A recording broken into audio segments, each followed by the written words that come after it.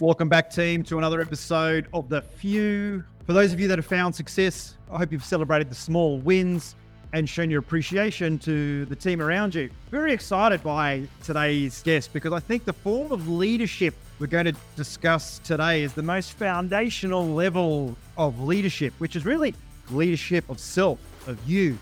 As you know, to become one of the few, we have to have that self-awareness, and we have to be able to be incredibly honest with ourselves and invite as much curiosity and challenge around who we are and how we approach the world each and every day.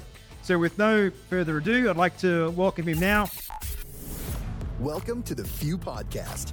Never in the field of human conflict was so much owed by so many to so few. So you want to become one of the few. You can't skip steps. You have to put one foot in front of the other. Things take time. I have a dream. I have a dream. Hear inspiring stories from the few and learn what it takes to turn your dream into reality. Don't be afraid to dream big.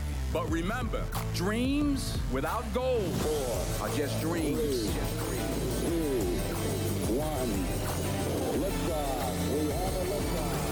This is The Few with Boo. Andrew Bryant. Andrew, hey, mate. Thank you so much for joining me on The Few podcast today. It's absolutely my pleasure, Boo. I'm doing great. Excellent. First question. What does self-leadership mean to you?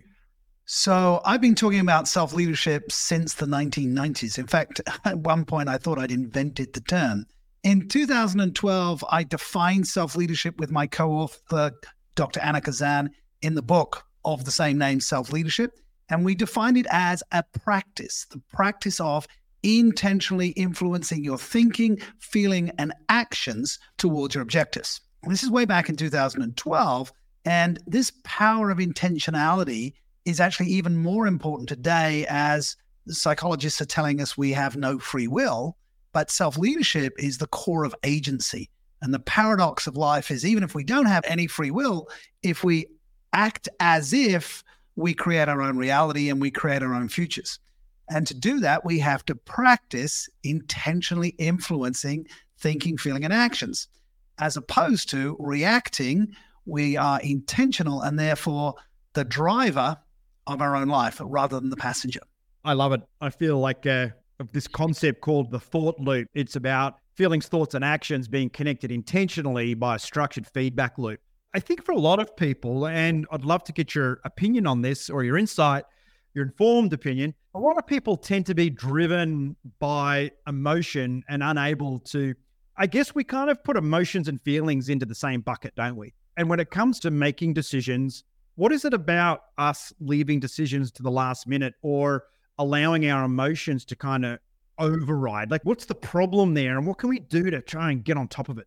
Well, emotions are a feedback loop between our expectation and the reality. Simple example, if you go to a restaurant with your loved one and they show you to the table by the window and the service is fabulous and the food is amazing and the bill is reasonable, you're going to have a very positive emotion. If you went to that same restaurant and they put you in a table by the bathrooms, the food is lousy, comes late, the waiter is rude to you, and the bill is outrageous, you're going to have the opposite emotion, right?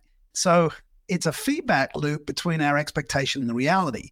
And emotions in that situation is reactive, whereas self-leadership is about being proactive. It's about intentionality. How am I going to feel in a certain situation? So you and I both stand on stages and speak. And, public speaking is the number one fear or anxiety. And so, fear of death is number 7. So we know that we have to choose how to feel before we get onto the stage. If you go onto the stage and hope that you will feel good if the audience reacts well to you, then you are putting cart before horse. You are being passenger, not driver. If we're going into an important meeting with a client or our boss or a loved one, if we are intentional about how we want to feel about that situation, we are much more likely to get a positive and successful outcome.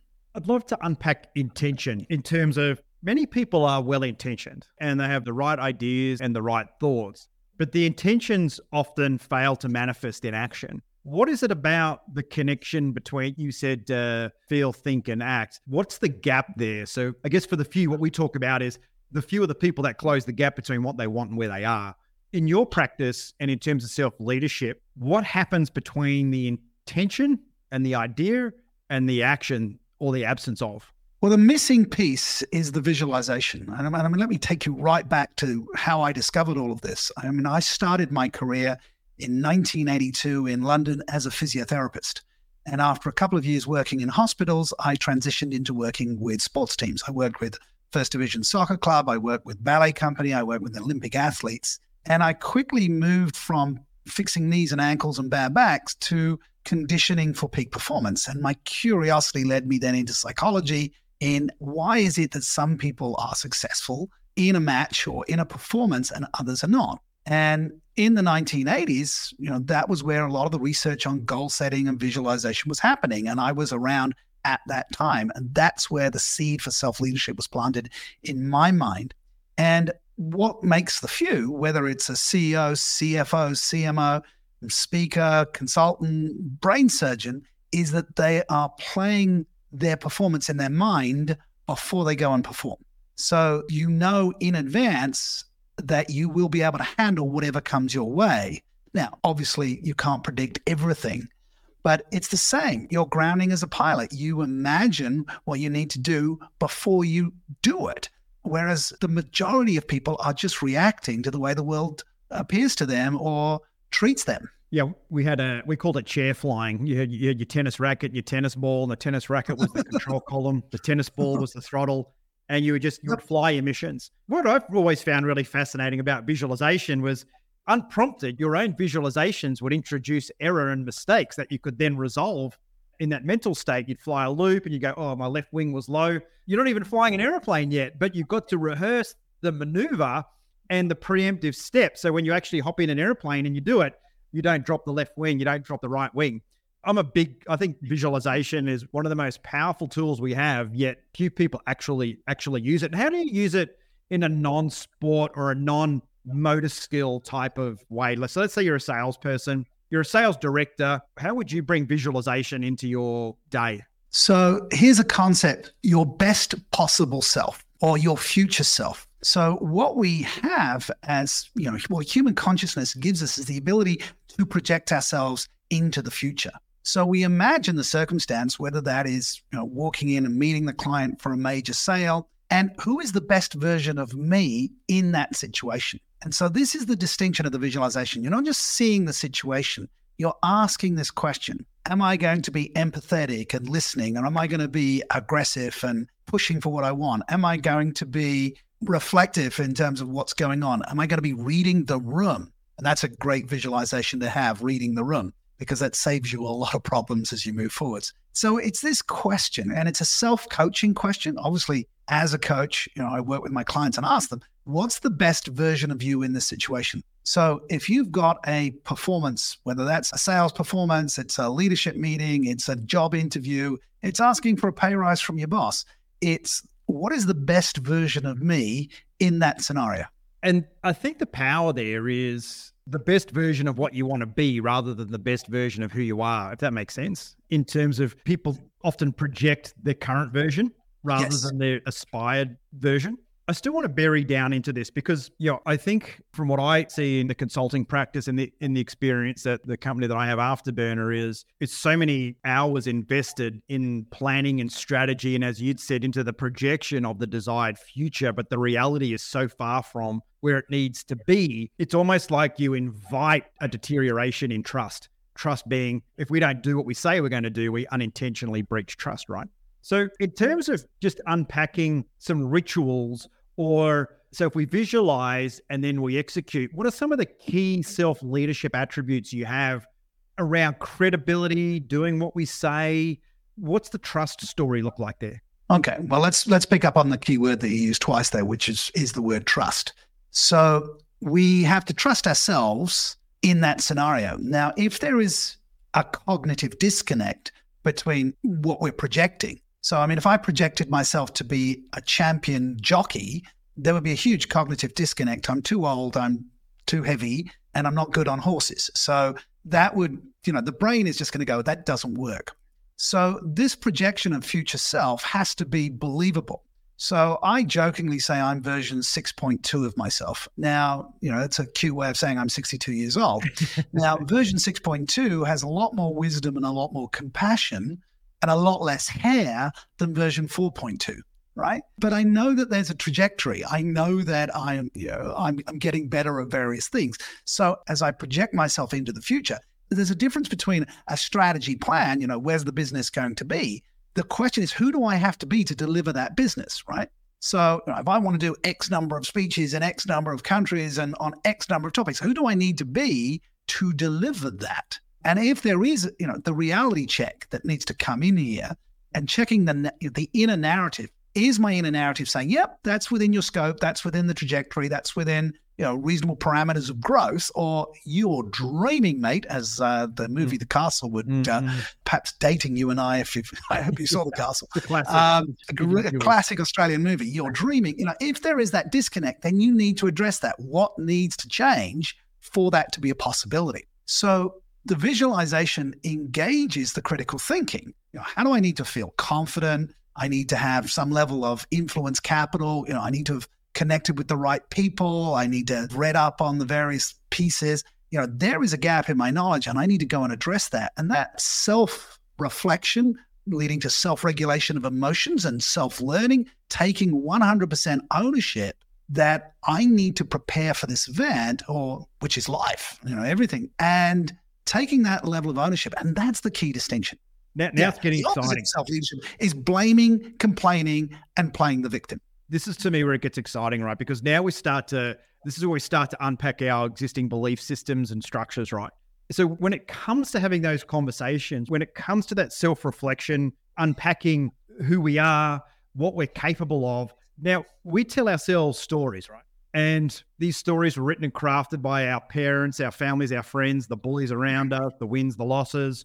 My experience, I know experience with a lot of people, it probably manifests itself more in a personal relationship when you have those conversations, which is, well, this is just the way I am and you have to accept it. Now, that mindset is not just limited to relationships. We all work with those individuals inside an organization that just won't budge, right? What do we call it? Stubbornness, pig-headedness. When it comes to self-leadership and our ability to, I guess, the plasticine brain or to create different, how do we move out of that? Let's keep it real simple. How do we go from this is who I am to this is who I should be?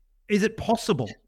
Yeah, because what you've done is you've given your brain a clear direction in which to grow. Realizing the cognitive disconnect aside, right? I'm not going to suddenly be a world-class jockey, but it is point A to point B. As long as the brain can visualize what would the skill sets be, what would my emotional control be in that scenario, then you start training towards it. Now, every time you miss it, you either take a feedback loop and say, well, here's what I need to do to close the gap, or you self-sabotage and say, oh, well, that was stupid. You shouldn't have started that in the first place. Now, the former rather than the latter, okay, what's the gap? How do I need to close that? And a self-acceptance, right? I mean, let's appreciate it. We're all work in progress. And that's why my version 6.2 is a kind way of doing it is it's like, I'm an upgrade and I'm going to continue to upgrade because the bugs are built in, right? So not striving for perfection, but striving for improvement and being kind to yourself on that is where it's at. If you can't imagine it, I mean, this goes back to Napoleon Hill's, think and grow rich, right? If the mind can conceive and believe it, it can achieve it, right? This is the ultimate success manual way back when. And he was ahead of himself in terms of neurology. If we can start to visualize that, if we can start to engage in those behaviors, we do grow and develop within reason, right? We're not going to suddenly transform ourselves overnight. It takes time. Anybody who's been on a health journey to lose weight, put on muscle, knows that it's the consistency over time that matters. Hi, it's Boo here. If you're enjoying these episodes of The Few, please show your support by leaving a review. It costs you nothing, and the more reviews we have, the better guests we can reach out and bring onto the show to help you close the gap between what you want and where you are today even faster, and help you on your journey to become one of the few too. And I think people can conceptualize weight loss, fitness. I work out my muscle, it gets bigger. I moderate my eating, I get smaller. But what do you tell people that would say to you, I can't have conversations with people because I'm too sensitive. I'm not as smart as that person. I haven't had the training. These narratives, particularly around beliefs around neurosystem, our just what we believe we are in terms of sensitivity. Someone says, well, I'm just an angry person, or I get upset easily. Now, they're pretty strong beliefs, right? They're beliefs that have become an identity. So your identity is a cluster of beliefs. So an identity is hard to unpack because it's this whole cluster of beliefs about self that have been built up and reinforced over time. So if somebody is open to coaching, development, and they say, oh, I'm just an angry person, then the coaching question for that is, how's that working out for you? And they go, well, it's not. So you go, well, what if that was just something you'd learned to do and you could unlearn to do? Would you want to change that? And they go, well, yeah. And okay, well, here's how you do. You've got to unpack the triggers. What does anger mean? Generally, it's defensiveness. What are you defending yourself against? Do you need to defend against that anymore?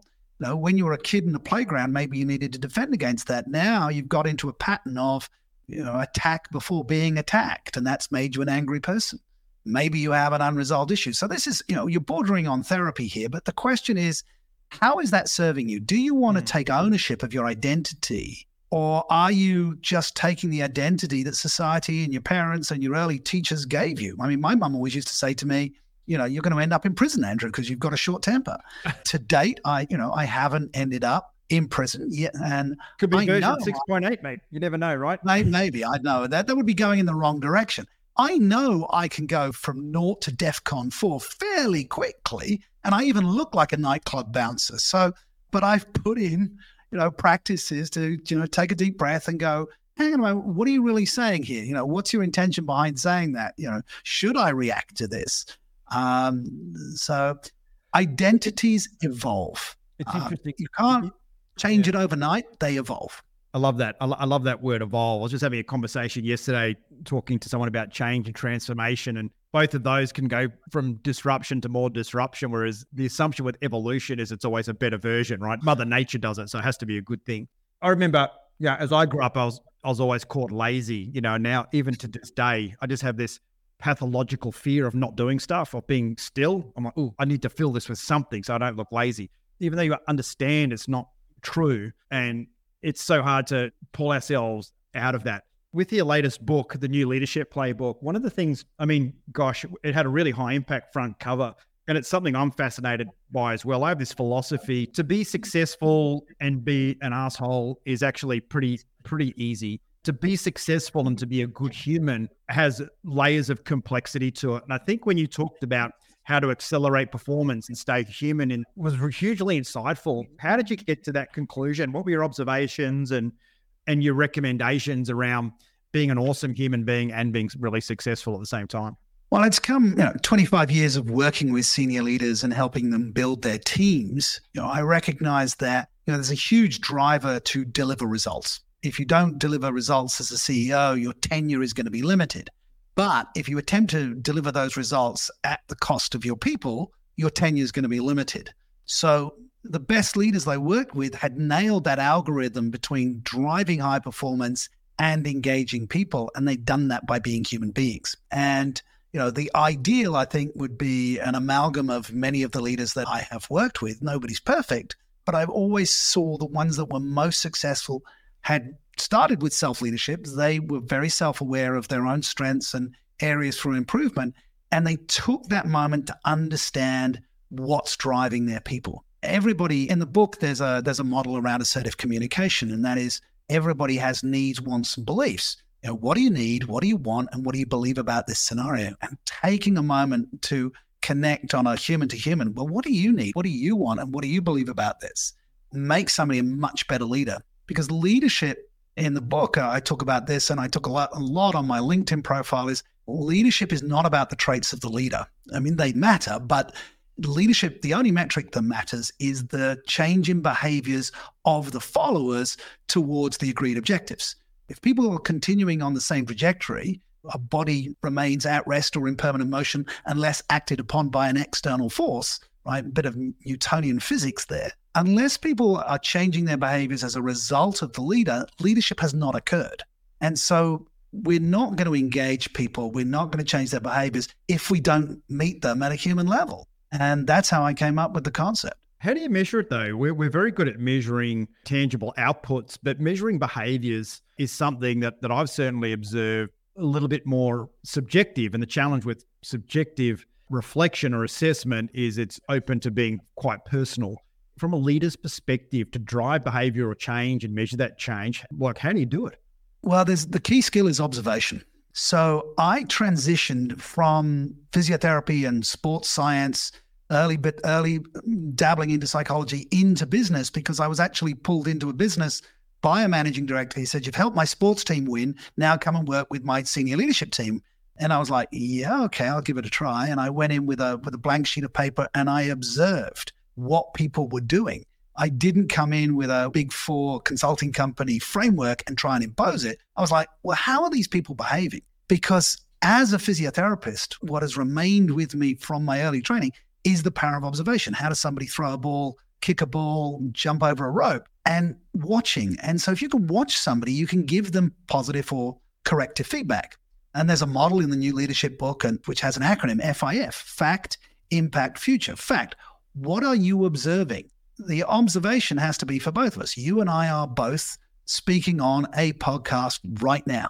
And we can observe, we can agree on the context, the time, the places, the medium that this is happening. Now, if there's an issue, and in fact, before we went live, there was a feedback loop on my audio, and you said, "Hey, Andrew, there's a feedback loop on your audio." Fact, observation, feedback loop. What's the impact of that feedback loop? Well, the audience is not going to get clear audio. They're not going to understand. They're not going to get the message. So future, what can we do to take ownership and control that? So we turned some dials and we fixed the problem. So the behavior was changed through observation and ownership of the impact of the existing behavior and the desired impact of the future behavior. I think people can consume that knowledge at a tangible level, like buttons I can push, things I can play with. You obviously lean a lot into mindset in your other books as well. And, Carol Dweck obviously made a fairly sizable impression on the world when she effectively gave us the growth and fixed mindset. Forbes just released the top 3 speaking topics of 2023, and the number 1 was mindset and well-being. What do you believe? What is Andrew's belief around mindset and what it looks like? Well, Carol Dweck, as you say, put the research behind what had been in the wild, as it were. People have been talking about for a long time, whether it was from neurolinguistic programming or from psychology, etc. So she gave us that model. So I believe that there's a feedback loop between mindset and behavior. So typically our mindset drives our behavior, but also our behavior drives our mindset.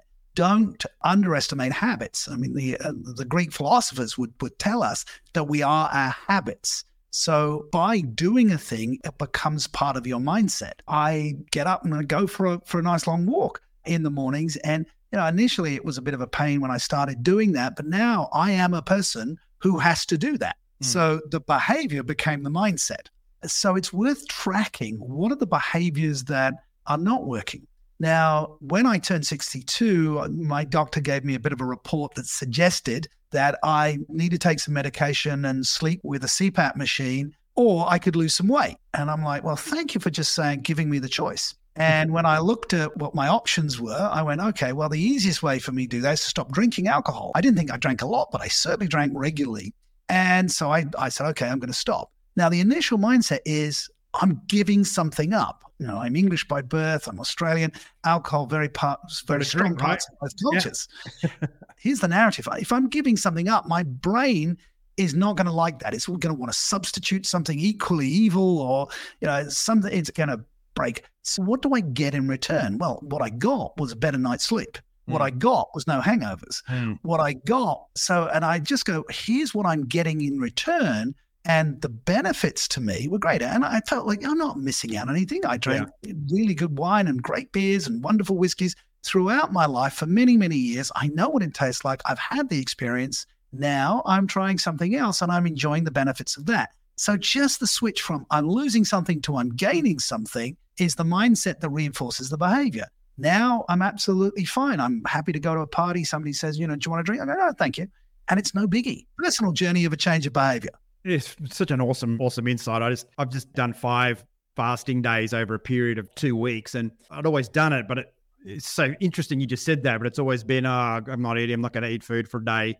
Yeah, but after doing a lot more research on it, you realize, well, I'm going to gain mental clarity. I'm going to be more awake. I'm going to sleep better. Oh, by the way, I'm regenerating my cells. I'm going to live longer.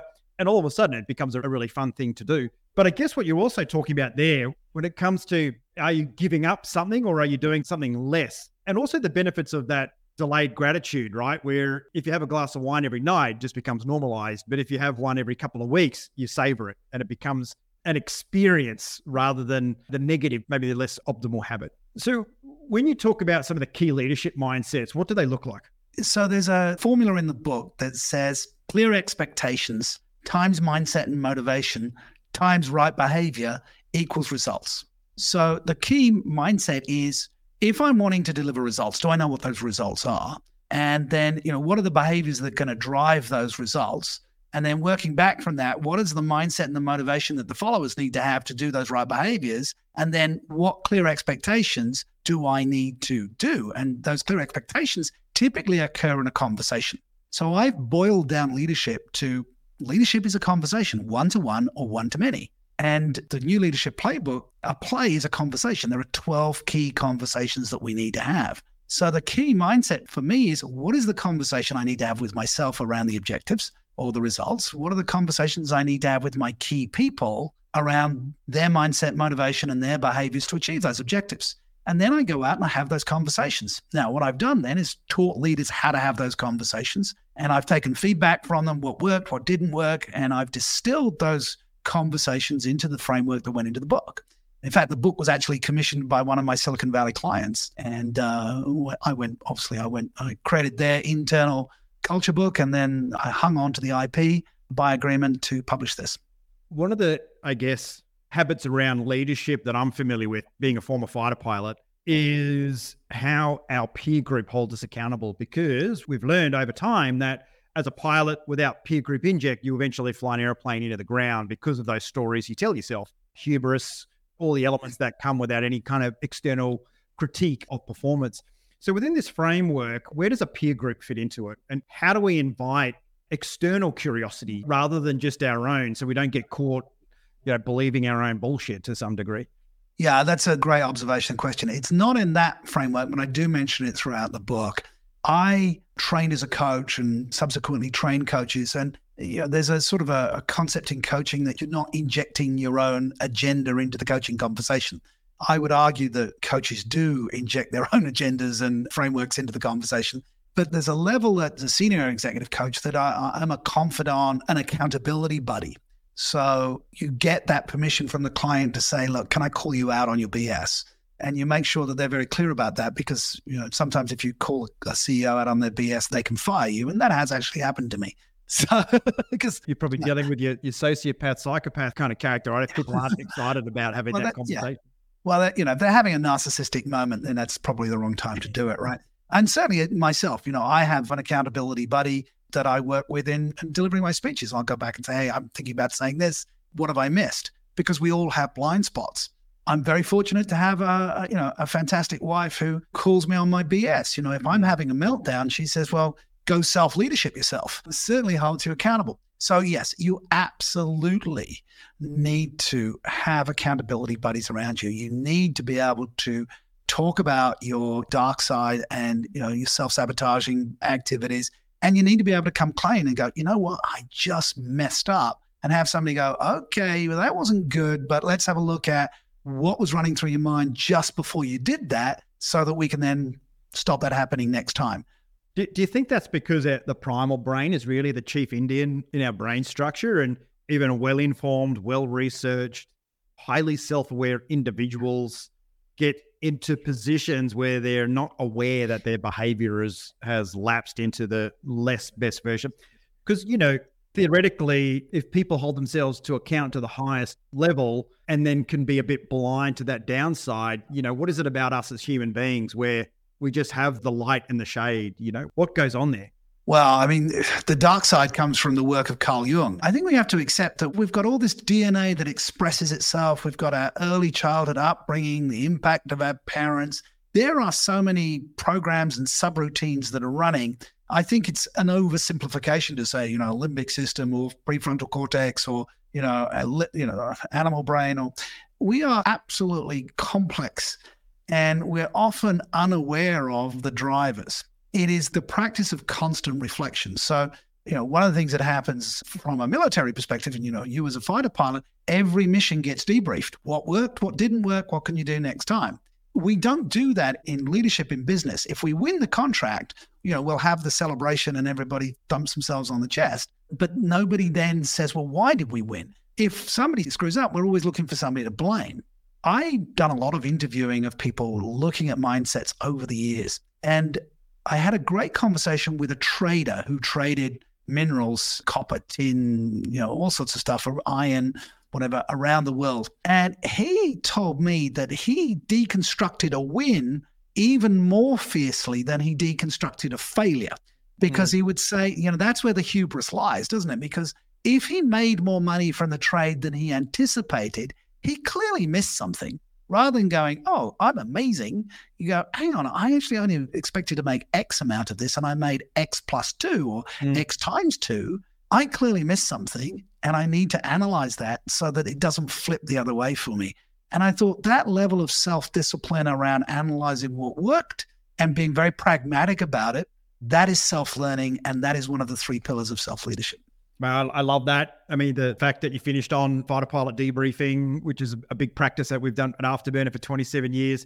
And what I really love was just your absolute natural inclination and respect for that feedback loop. And I think people are afraid of it sometimes. I think if they learn how to structure it properly, it becomes infinitely powerful. Andrew, one piece of advice that you would have given yourself version 1.4, what would that have been to accelerate or fill a gap that you might have had in life, or to squeeze a little bit more juice from the life orange? What would it be? Actually, I think 1.4, it's pretty young. I think 1.4 was, just discovering girls. Look, one of the things a mantra that I teach people even today is you've got nothing to prove, only things to improve. And I think, 1.4, 1.8, 2.1 versions of me was out trying to prove things to other people. And in that proving is driven by ego and an underlying insecurity that if I prove something, then I'm validated. But the version 6.2, I don't have anything to prove. I've traveled the world. I've been successful. I've been a dad. I've had failures. I've been through a divorce. I've been through life-threatening situations. I've come out the other side. I've got nothing to prove, but I've still got things to improve. And if I'd learned that earlier, I think life would have been a little easier and I would have been able to impact more people. So I share that mantra with everybody that I coach, and I share it from stages when I'm speaking, is that, you can't lead others unless you first lead yourself. But I don't think you can lead others unless you first love yourself. Accept yourself as work in progress, but you've got nothing to prove, only things to improve. I can't wait to buy that t-shirt. That's such a powerful, very short, but very powerful statement, particularly for that phase of life where we really are governed by our ego. Andrew, look, thanks so much. I feel like we've only taken the rough skin off the young, and we haven't even got to a layer that gets us crying yet. And you being so generous with that feedback and your insight, I'm very grateful. Thanks so much for sharing your, not just, I guess, the intangibles behind self-leadership, but some of the tangibles as well. Selfleadership.com is where you can find Andrew and more of his great work. Obviously, if we have an organization full of self-leading leaders, we're going to have a much better organization, particularly if they're human in their approach. So getting Andrew on stage to distribute that content at scale would no doubt be a phenomenal decision from any organization. Andrew, thank you so much for joining me on The Few. I really appreciate your time today. The pleasure's all mine. Thank you, Boo, for the opportunity. Well, that wraps another episode of The Few, and I'd like to thank our partners, without whom this episode wouldn't be possible. Firstly, Ode Management, an organization that brings world-class speakers into your event or organization to make a profound impact on your people to deliver the results that you want. And Afterburner, real-life fighter pilots, a team of men and women who for the past 25 years have helped organisations surpass their expectations, learning the tips and tricks fighter pilots use to win 98% of the time. If you enjoyed the show, please show your support by subscribing to the podcast, The Few with Boo, or our YouTube channel. It's been an absolute pleasure sharing the stories of these remarkable people with you. I hope that helps you keep the dream alive, but more importantly, equips you with a few ideas of how to turn those dreams into reality to help you become one of the few too.